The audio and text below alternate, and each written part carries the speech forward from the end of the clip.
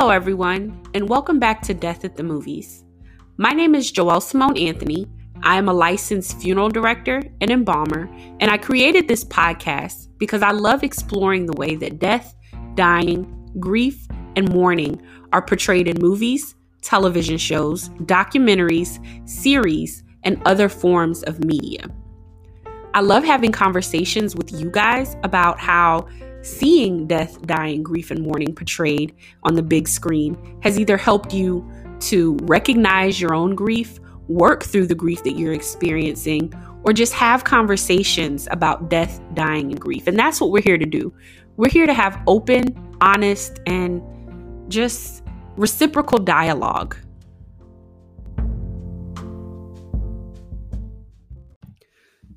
Today's episode is going to be a little bit different because instead of talking about a particular subject or topic from one particular movie, we're going to be talking about transhumanism and how it's been portrayed in movies since the time of the original Terminator. And now looking in today's modern world, we see transhumanism and technology and AI converging into our human anatomy through episodes like Netflix Black Mirror. Technology is truly taking over our world. We live in the age of information, and a lot of that information is being brought to us through various forms of AI and technological advancement. I was preparing for an interview with a company this past week, and the interviewer asked me what I saw next happening for death care. And I was so excited when she asked me this question because I really have given this a lot of thought. And my answer was basically that I think that technology is going to have the biggest impact on the death care industry moving forward. Over the past year with COVID, we've had to integrate systems, technological systems that have allowed us to do remote viewing of funerals and services, signing of contracts, and just so many things that we were doing by hand or in person prior to COVID. However, I think it goes a little bit deeper in the fact that technology is becoming more integrated in our physical anatomy as human beings. This is a subject that we could go on and on about and discuss from multiple vantage points and go so deep with. However, in order to keep this conversation short, sweet, and succinct, we're going to focus on three main areas, the first of which being consciousness. Now, consciousness is defined as the state of being awake and aware of one's surroundings.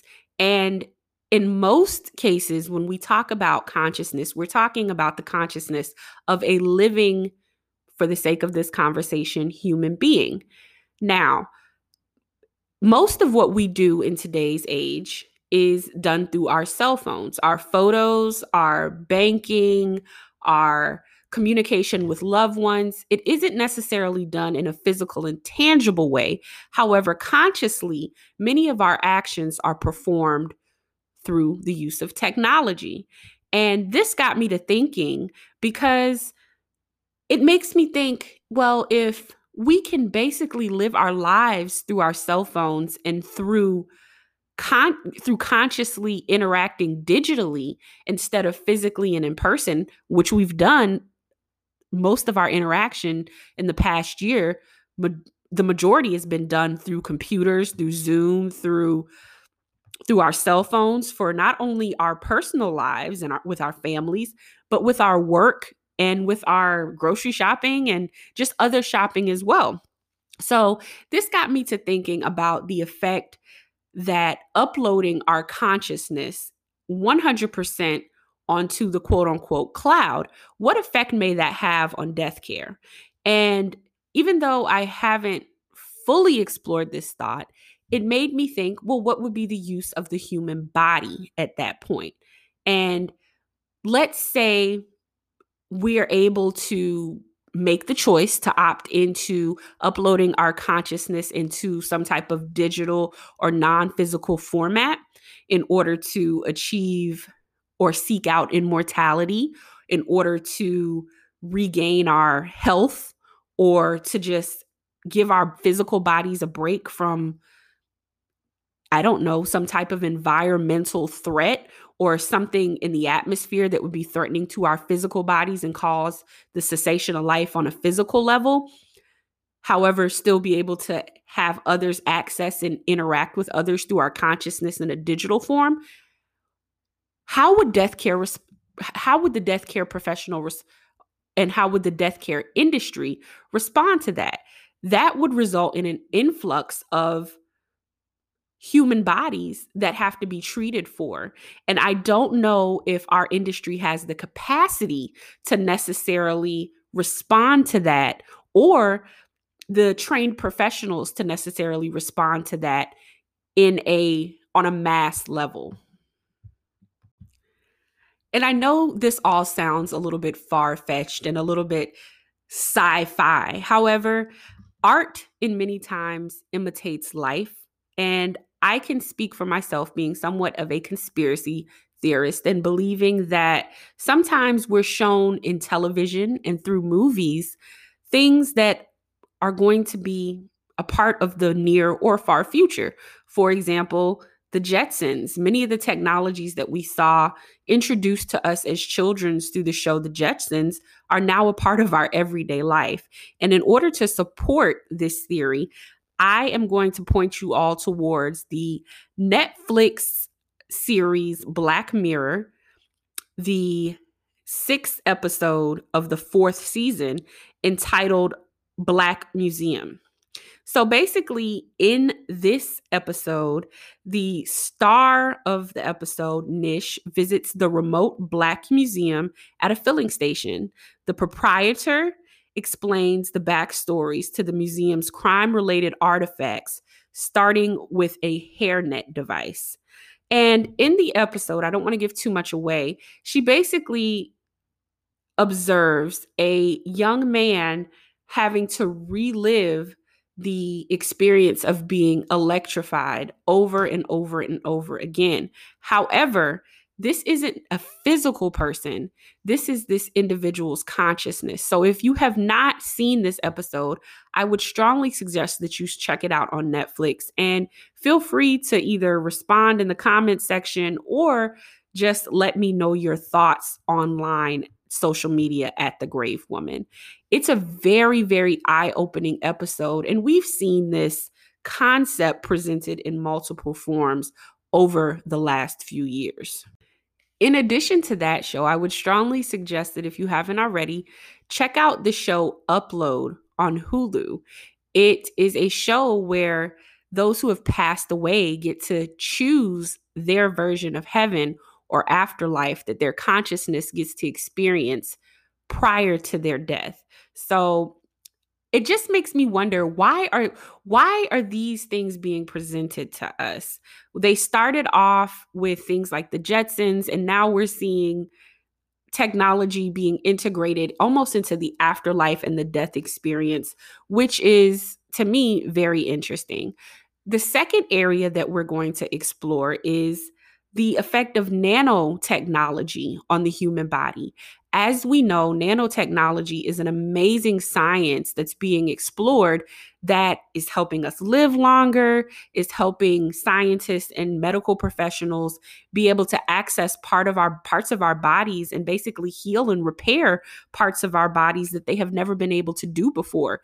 There's actually a company out there called the Cryogenics Center, if I'm not mistaken, where they practice cryonics. And cryonics is basically the use of nanotechnology that is going to be implemented on a person that has, I don't want to say passed away because they don't believe that the person is actually dead, but a person whose life and vital systems in life are no longer sustaining physical life. And nanotechnology is hoped to be used to basically allow these individuals to resume life at some point in the future. and also resume consciousness at some point in the future. I had the opportunity to interview a gentleman in the desert in New Mexico a few years ago while attending a space burial, and he really broke things down for me. And if you'd like, you can check out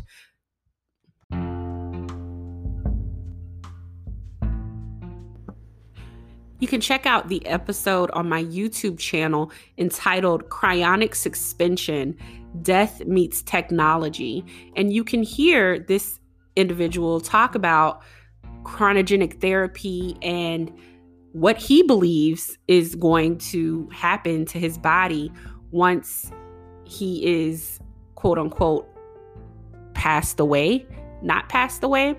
It was a very interesting conversation, and I don't want to take up too much time here talking about it, but please make sure you check that out on my YouTube video. So the last and final thing that I want to talk about is how are funeral professionals going to have to shift the work that we do in order to work with the technologies that will become integrated within our physical anatomy. Right now in mortuary school, we're taught gross anatomy, biology, chemistry as it relates to funeral service and death care. However, as a professional, I've seen how technologies like hip replacement, screws for different joints, and heart monitors are left over even after someone passes away and even after they've been cremated. We have to still dispose of this matter that has been put into our physical bodies. And with the integration of nanotechnology, I wonder if considerations are being made for how funeral professionals will remove these technologies, handle these technologies, be trained about these technologies that are designed to sustain and continue life, in some cases indefinitely. How are we going to deal with these things as death care professionals? Are we going to be trained or have to incorporate training on nanotechnology and other technologies that are going to be inserted into our human bodies?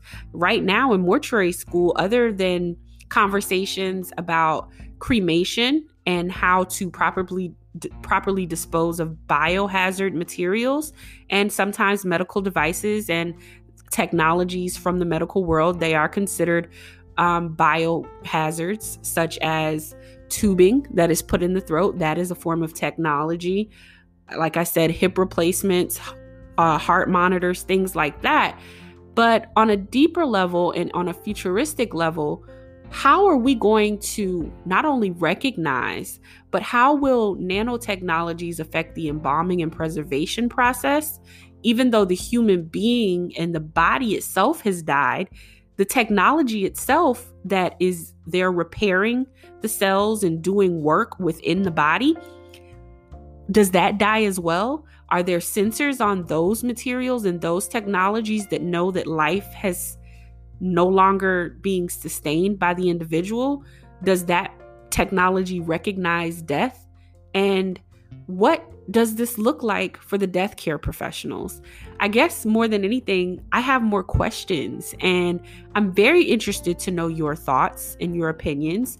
If you're listening to this in a podcast format, please feel free to write me at thegravewoman@gmail.com. Comment on my social media post about this podcast episode. And if you're watching this on YouTube, I invite you to share your opinions and thoughts in the comment section. I am very curious about this. I want to know as much as I can. And even though this wasn't something that I did a lot of research on prior to recording this podcast, I'm definitely motivated now to find someone who I can have this conversation with, perhaps even in an interview format. So if you're someone who studies these technologies, who's implementing these technologies, or is very well versed in this subject, please feel free to reach out to me. Thank you guys so much for listening. Like I said, this episode is a little bit different than what we normally do here on this podcast, but I wanted to just share my thoughts and talk about how this has been portrayed in movies and how it's really going to affect us in the real world as far as being a death care professional is concerned. Also, if you have any movie suggestions that you feel are cool and kind of align with this topic, feel free to share them. Thank you so much for listening. My name is Joelle Simone Anthony. This has been the Death at the Movies podcast. I look forward to talking to you again in the future. Live life, love hard, and I'll talk to you next time.